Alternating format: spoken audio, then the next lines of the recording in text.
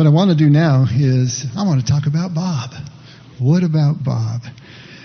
And I want to talk about how moments like these, these big changes, life and death and loss and love, don't just change the things around us, don't just change the circumstances, but they can change us too.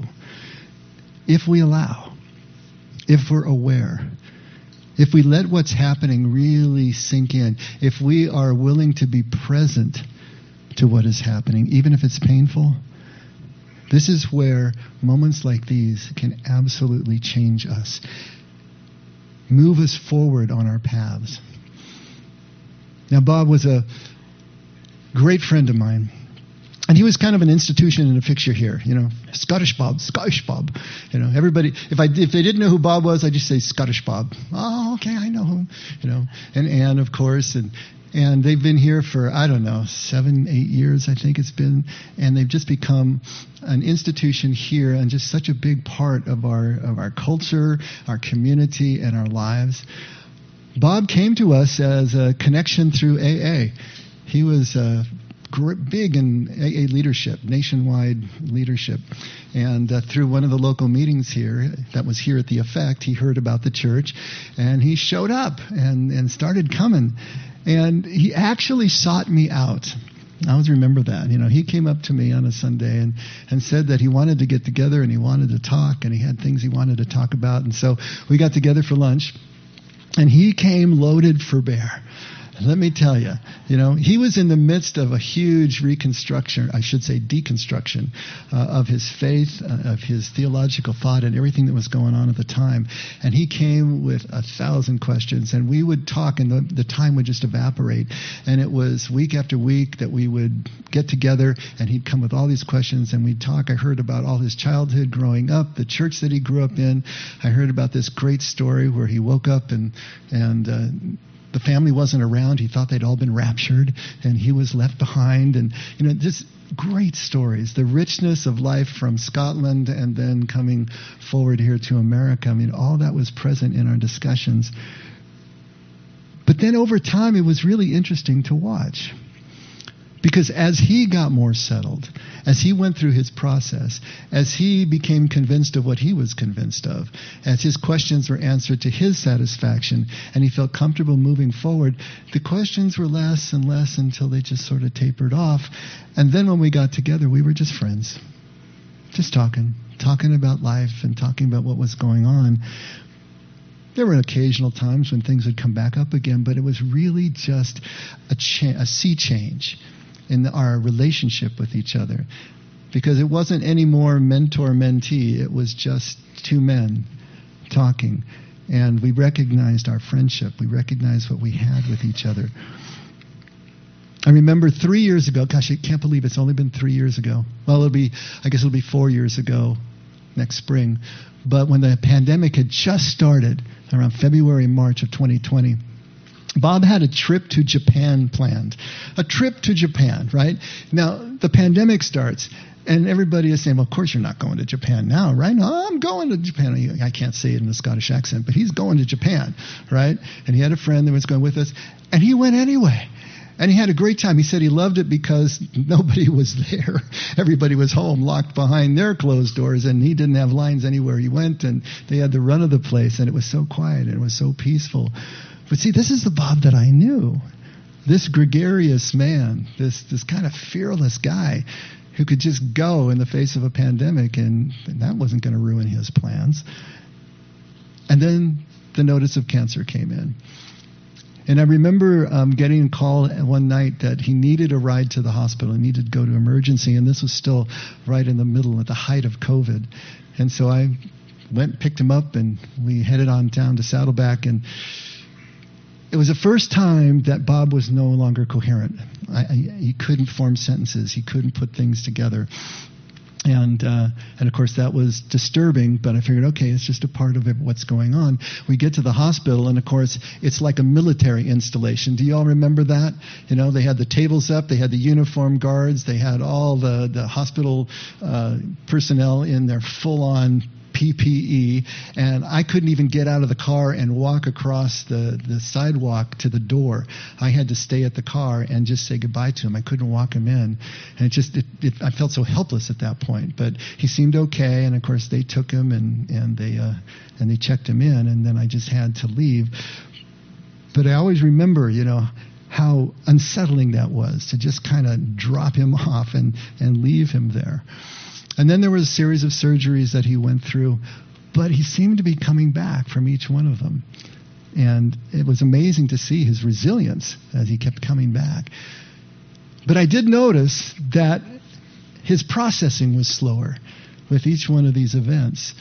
Now, if you know Bob at all, if you've had conversations with Bob, you know that Bob has his own kind of cadence, right? Just long pauses between thoughts. And I remember when I first started to talk to him, those pauses were kind of uncomfortable. And I'm wondering, okay, do I jump in here? Do I try to supply the word that maybe he's looking for? You know how that goes. And I just realized, no, that's just the way he thinks and the way he speaks. And so I just got comfortable with it and just waiting. It really helped me to not be so A-type, about conversations. I was just able to lay back and let him speak, and he would get to it. But I noticed that after the surgeries and as time went on, those pauses got longer and longer, and sometimes he couldn't come back to the thought. And so I saw the changes that were going on with him. There is something called ambiguous loss, and I don't know if any of you have heard of this, but it's something that caregivers, especially of Alzheimer's or dementia patients, really suffer with. But it can happen just over a protracted illness, as Bob had. The thing is that the person is still there physically, but they're not really there anymore as you knew them. They're not there in the same way that the relationship you had is remembered. And so there's a loss there. There's a grieving over what was. And it never gets resolved because you just keep experiencing more and more loss as you go, as the person declines. And it's something to really be aware of, the effects of this. If someone dies suddenly, you grieve, and you accommodate the loss and you work through it. But in a situation like this, it's ambiguous. You're not even processing it as a loss cognitively yet until over time. But I know so many of us are caregivers in these circumstances, and so it's good to know about that, know the effects of it, and know what you're dealing with, because it can make it easier then to be able to understand how do you continue to give care under these circumstances. And that's where I was, and of course where Fiona and Anne were with Bob in terms of this. Fiona told me that basically she lost her dad a year ago. The father that she knew, the one that she had grown up with and knew all her life and loved, was gone a year ago. Yet, I've watched her and I've watched Anne be absolutely steadfast in their care for Bob, especially over these last few weeks and months. And of course, the fact that Fiona is here from Canada anyway, I don't think any man could ask for a better daughter and a better wife in terms of the way that they were around Bob at the bedside, these last few weeks and right up to the end. As I said, it's been inspirational for me to see that. As you're going through something like this, there's the moment that you realize that the person is not coming back from this again. You just sort of know. And I was a bit slow on the uptake. Fiona was much quicker. She was very open about it. My dad is dying. And even when she said it to me the first time, I thought, no, maybe not. It took me a while. And I think it was probably just because I didn't want to. I didn't want to think along those lines. But there is the moment that you realize that. And then it happens. And then there's the other emotions that come in after that. Whenever anyone that I love, anyone that I know passes, the first thing that I'm thinking about is, where are they now? Do you think about that? Where is Bob now? What is Bob doing now? And we like to say he's dancing. Whatever limitations he had physically, whatever limitations he had in any other way as a human being, if those are lifted, what is he doing now? What is he capable of? Who's he talking to? What's going on? Is he dancing? Is he wheeling over galaxies? I mean, my imagination can go all over the place. And all the questions that I have, and all the questions that I've always have that remain unanswered. Does Bob have the answers now? Does Bob know what's going on in that particular way? All the age-old human wondering, is that resolved now for Bob? Now, as Christians, we're pretty steeped in heaven and hell and the concepts of the afterlife that we have been taught theologically and doctrinally and every other way. These images are so deeply implanted in us that we basically just take them for granted. They're just sort of knee-jerk responses when we think of afterlife. These images just download, and then there we are thinking in this particular way, totally ingrained. But have you really thought it through? Have you thought through what an afterlife would really be? Have you considered this? Because, see, it's at moments like these that we are brought into maybe a deeper awareness. Maybe age has something to do with it too. Age is a way of bringing you into deeper awareness. Moments like these and whatever combination of events can undistract us. When we're distracted, just all the knee-jerk concepts just fall into place from childhood, and we just think along those lines. But when something like this happens, we can get undistracted, and we can start to think deeper and maybe think through. And if you've ever woken up in the middle of the night with chest pains and tightness that's running down your left arm, that undistracts you for sure. That just brings everything right here, right to a focus. You know, what is it we're looking at when we look at the threshold of death? What is it we're really dealing with here? And what do we really know? What do we really know about the afterlife? What does Scripture tell us? Well, it tells us a lot of things, but it's in metaphor and it's in figurative speaking, and it's imagery that's pulled from the ancient world, kings and thrones. Is that really the way it is? Is that the way it would be for a modern person moving into that sort of experience? How can we know these things? We've had people that have come back from near-death experiences, and they tell us all that they tell us. And if they're Christian, they use Christian iconography and Christian imagery to describe what they've seen. And if they're not, they use something else. But one thing that they always bring back is a sense of just being enveloped in love, enveloped in caring. I have a friend who was raised a Christian, but he was also a scientist. He was a psychologist, a PhD. And he came back from a near-death experience due to cancer. And his experience was different than the ones that I'd seen before because there was absolutely no imagery at all. What he saw was complete blackness, and that sounds terrifying, but he said there was no fear in the blackness. There was, again, that sense of just love and caring and being cared for. And he kept using the phrase, I was meant to know that. And I love that because it wasn't as if it was a rational voice, a voice speaking in words. He was simply meant to know that in some way there was communication that was nonverbal, non-rational. And he was meant to know that he had a choice. He could go forward or he could go back. And the instant that he decided to go back, all the sights and sounds of the crash room were back in his awareness again. But that universal experience of just absolute love, belonging, cared for-ness seems to be present in all of these experiences. So is that proof? Is that proof that we know what the afterlife is all about? See, the problem here is that we can't prove anything that stands outside of the laws of physics as we know them. We can't prove anything that stands outside of rational thought, that stands outside of this time-space continuum in which we've been placed.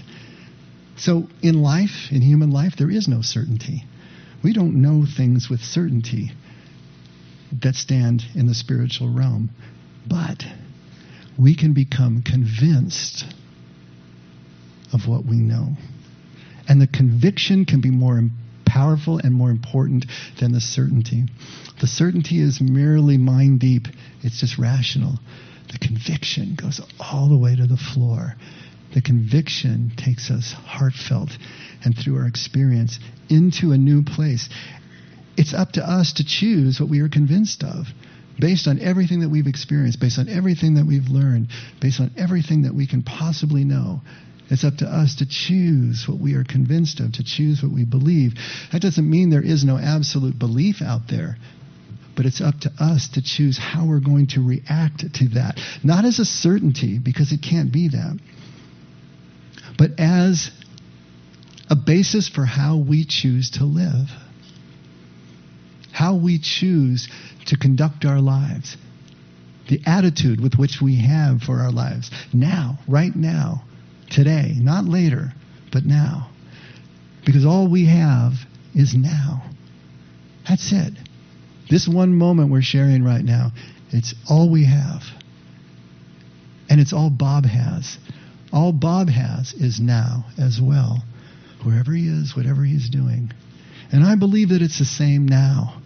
I'm convinced it's the same now. The now we're having is the now that Bob is having. There is only one moment, eternally. One presence, always in that moment.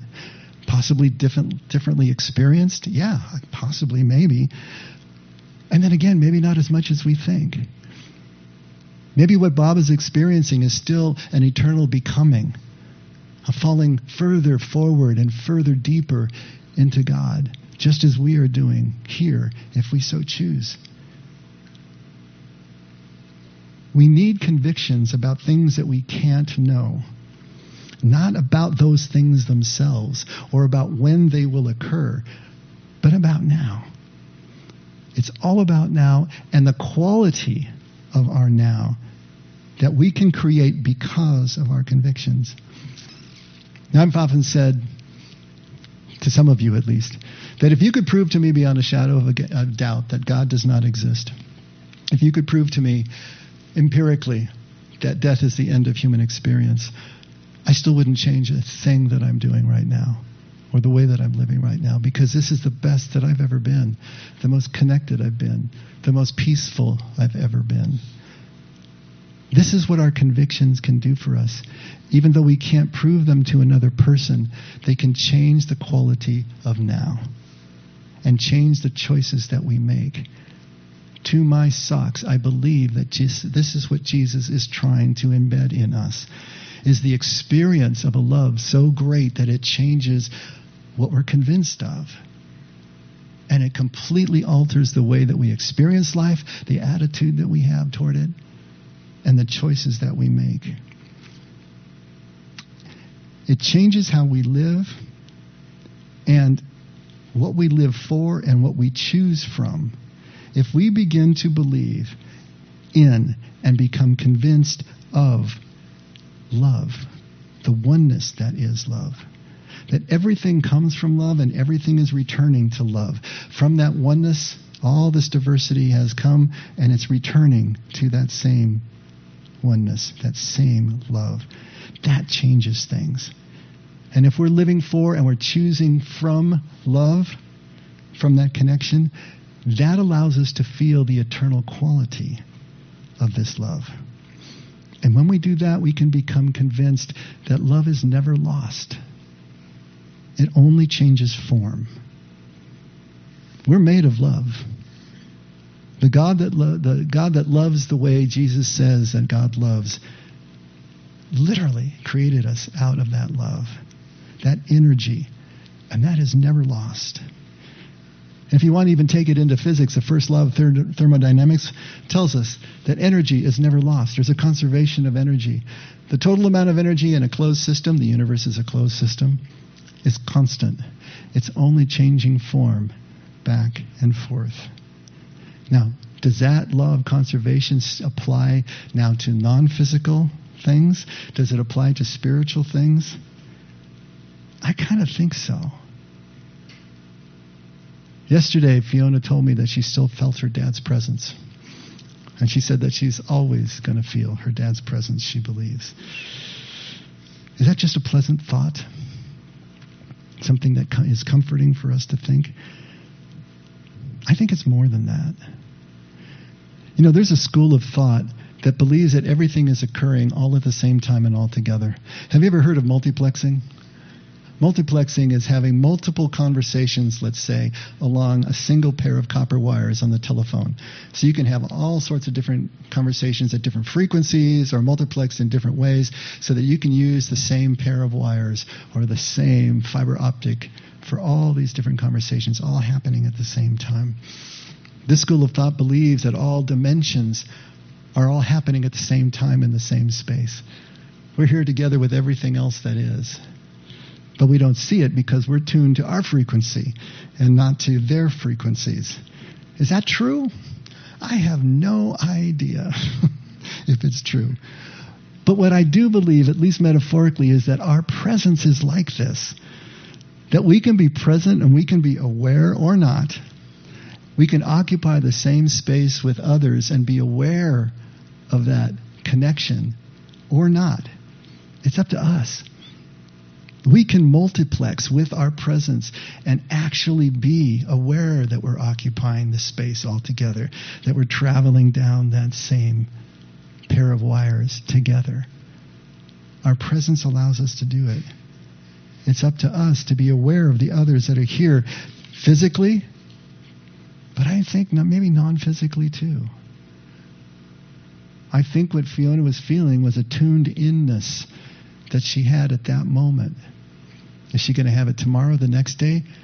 That's going to be up to Fiona. But I believe that it's possible. There is so much around us and with us all the time, multiplexing the space that we're in. How much are we really aware of? How much are you aware of just going through your day-to-day lives, of what's really going around you, of what's being said, what's being done, who's there? Yes, Bob is physically gone now. He's unseen, like God is unseen.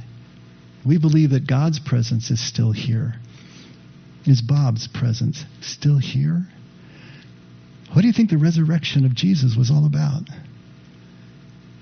It was the moment when his followers became aware that he was still present. He was still alive. He was not dead. He was not in the ground. He was not somewhere else. He was here and he was now. He was not lost. He simply changed form. That's the miracle of it. That Jesus was just as present and alive then as he is now, if we become aware. If we allow ourselves to move into that space and it changes us. I received a vivid metaphor of all of this and the nature of presence when, it was years ago now that I took a group of students when I was teaching to Death Valley. And we arrived there at night, and the first thing that I wanted to do was go out into a sand dune field that I had pre-identified that wasn't too far from the place we were staying, because I wanted to see a really dark sky. I wanted to see the stars the way I hadn't seen them in ages here in the city.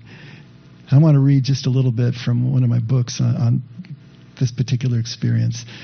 I called it Stars Beneath Our Feet. All right? Road trip, Death Valley in February. One of the hottest and driest spots in the world, but arriving late at night around 11 at the tail end of winter, temperatures were only in the high 70s with no moon and a dark sky. A large dune field lay just a few miles outside the little town, and I really wanted to see the stars. Though no one lobbies or fights to protect them as they do tigers and rare tadpoles, stars are an endangered species too, at least in the city. So I drove out to the dunes and then walked out several hundred yards, sliding on the slip faces and watching for anything poisonous in the small circle the flashlight threw in the sand. I walked until the world was nothing but dunes and sky and the faint outline of ragged black mountains circling at a respectful distance. Sat down, turned out my light, and looked up. Cold sand, fine like talcum, warm air, waiting for eyes to adjust. In the city, it gets hard to remember what the night sky really looks like, what it's supposed to look like, what it looked like every night to our ancestors before the lights on the ground pushed back against the lights in the sky and prevailed. Partial constellations limping westward like multiple amputees. It's good to be reminded. To sit under a sky that you forgot existed. that takes your breath away with sheer magnitude and number. To see the hazy band of the plane of the galaxy itself angling through a star field so dense that you can only feel inconsequential in response. Watching the whole living sheet turning, all those specks above, burning down on all the specks beneath. A few actually burning back, like me, that night, making my pilgrimage deep into the Mojave to find the stars. And there, on my dune of choice, feeling closer to them. Why? Because I could see them? I suppose so. But the stars are all around me right now. I don't have to wait for nightfall or go somewhere remote with really dark sky to be in their presence. They didn't go anywhere at sunrise this morning. They were still there burning away right where they were when the nearby star climbed into view, scattering its light through the air and turning black to gold and gold to light blue. Curtain down. The stars are all right there. And not just above my head. There are stars beneath my feet. It's just that this ball I'm standing on is in the way. Remove the ball, float freely in space, and see stars in every possible direction. Equal density and distribution. There is no up or down or right or left or forward or back. Just stars everywhere I look. Disorienting, disturbing. What is it I really stand on if there are stars beneath my feet? See, at night and right now, think about it. Look down. There's stars beneath your feet. You can't see them because there's 8,000 miles of Earth between us and the other side of this globe that we're sitting on. There's stars beneath our feet right now. Unseen, of course, but no less real, no less present. And now in the daytime, if you look up and you see that light blue sky, their stars are still there above our heads, right where they were just before dawn. If we were in space, we could see the sun and the stars at the same time. Why? Because there's no atmosphere. As we sit here on the surface and look through the atmosphere, the sunlight comes down and the air molecules scatter the high frequencies, the blue light, and that makes the sky look blue and obscures what stands behind it. But if you got in a spacecraft and rose into orbit, that sky would get darker and darker and then fade to black and the stars would reappear. They're still there, above and below. What is seen and what is unseen, what is present or not, has as much to do with our own perspective, with our own awareness, as pretty much anything else. To realize that something is still there, to tune in, is to start the process of being able to see again. And to really push this metaphor, like you know I love to do, when the sun of our own consciousness is up, it's so bright that it obscures the stars of the presence of everyone and everything around us. That's why in contemplation, what are we doing? We're setting the sun of our consciousness so that we can see the stars again. And we do that with those 4 S's, with silence and solitude and stillness and simplicity. That's what allows us to set the sun of that huge star of our consciousness that is just so glaring, so distracting, it obscures everything else. But moments like these that we've experienced with Bob, these moments of great loss, these moments of great love, these moments of great loss that prove that there was great love, are changing that, are doing the work for us, bringing us intuitively and quickly to what would take years of contemplative practice otherwise.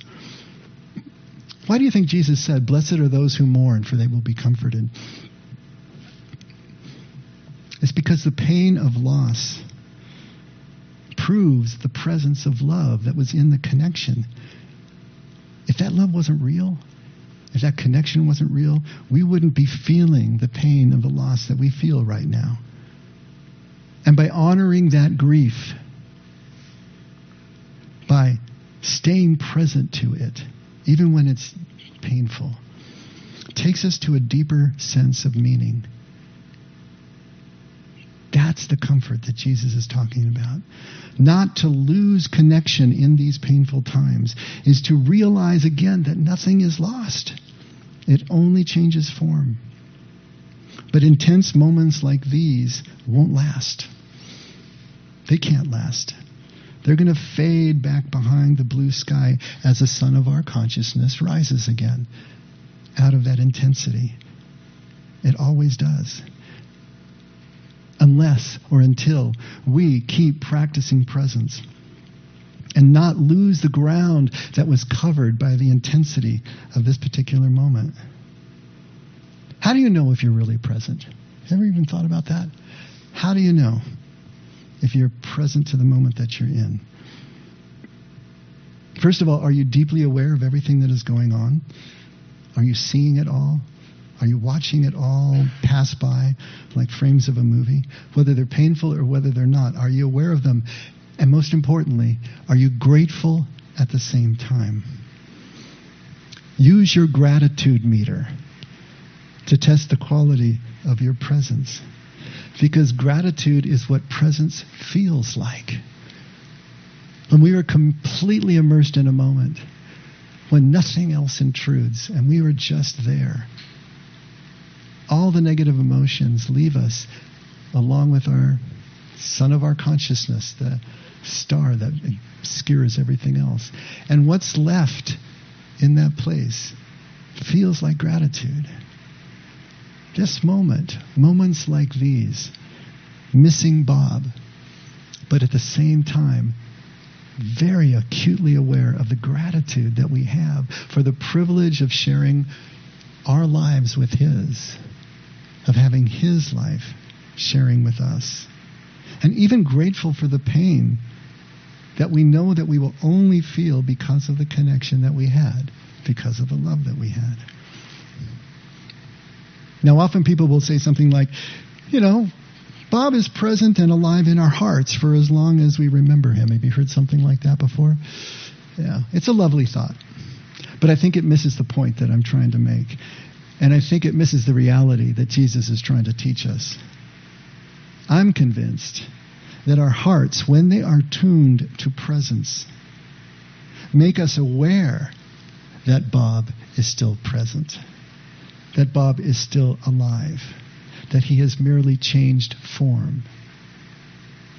We are becoming aware of something that is here and now. It's not just subjective. Do I know that for certain? Of course not. How could I? But moments like these have convinced me that it's important for me to live my life as if that is true. That's what faith is. It's living as if something I say I believe is true, and ordering my actions and my choices around that belief, that conviction. And this changes the quality of now.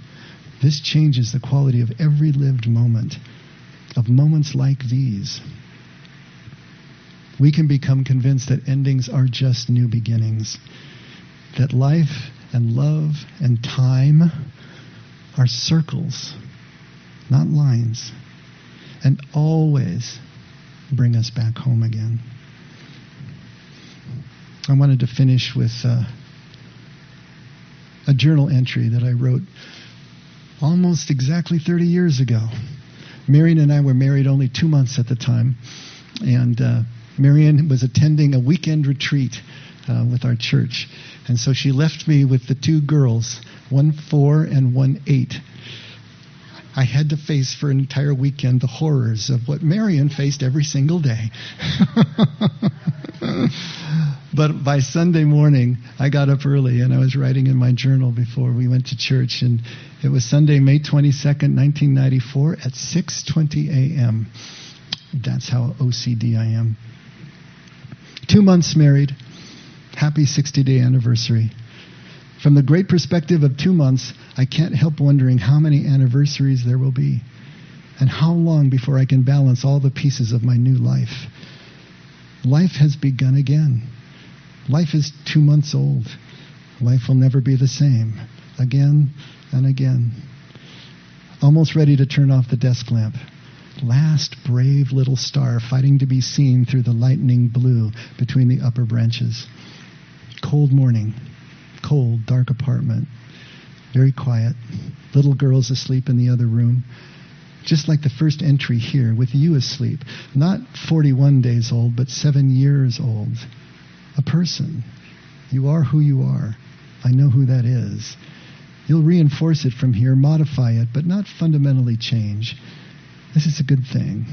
You are a good person. The little star is gone now. Had to give up the fight against the big star coming up the other side of the sky, just starting to color the treetops. Light off. Cool blue cast over the pages now. So warm, knowing that you're here with me, sleeping peacefully. Trusting me supremely, fully to keep you safe. Allowing yourself through me to be a child. To defer growing up for a while longer because you can. 6:45. Time to shower, time to shave, time to wake you as slowly and gently as possible. Time for stretching and dressing and donuts on the drive to church. Time for the noise to begin. The day to rise up, roll over us, grow old, fade to evening, to give us just enough time to gather enough strength to get up and watch the little star lose its fight once more in the coming glare. And just now, in my silence, looking for next words, feeling the weight of the emptiness of not knowing exactly what to say, feeling myself at the end of myself with nothing else to offer this page or anything or anyone else, I hear soft footsteps, bare footsteps in the carpet behind me, and I turn to you, stumbling toward me, eyes half closed, arms out. I gather you into my lap, warm, smooth, hold tight, whisper in your ear. Groggy whispers back. Don't you see? This is life. I hold it in my arms. Precious, fleeting, unpredictable, untenable. It comes unbidden, stays as long as it desires, changes form without notice. When we think it's over, when we think there is nothing left, soft footsteps come up from behind and flow warmly into our laps and breathe new words into empty pens, new thoughts into empty minds, new fire into cold hearts. The little star is not lost. It is still there, burning with the intensity of 1,000 suns. It simply gave way for a time, a short time, to let us have day, warmth, variety, life. But it is still right there, between the branches, between someone's branches as this ball turns. You are like this, Lord, burning brightly beyond the light blue veil, giving way to our daylight for a time while we live.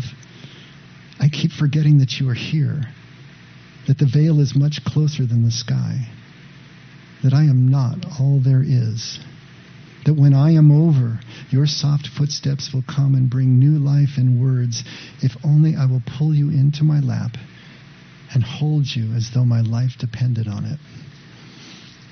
Oh my God, my Lord, my life, thank you. Thank you for the tears on my cheeks.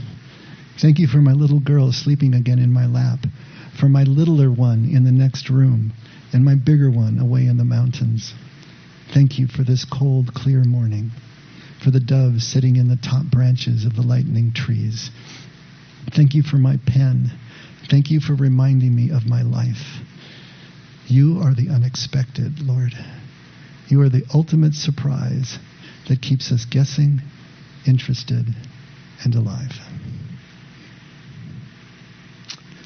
Let's pray.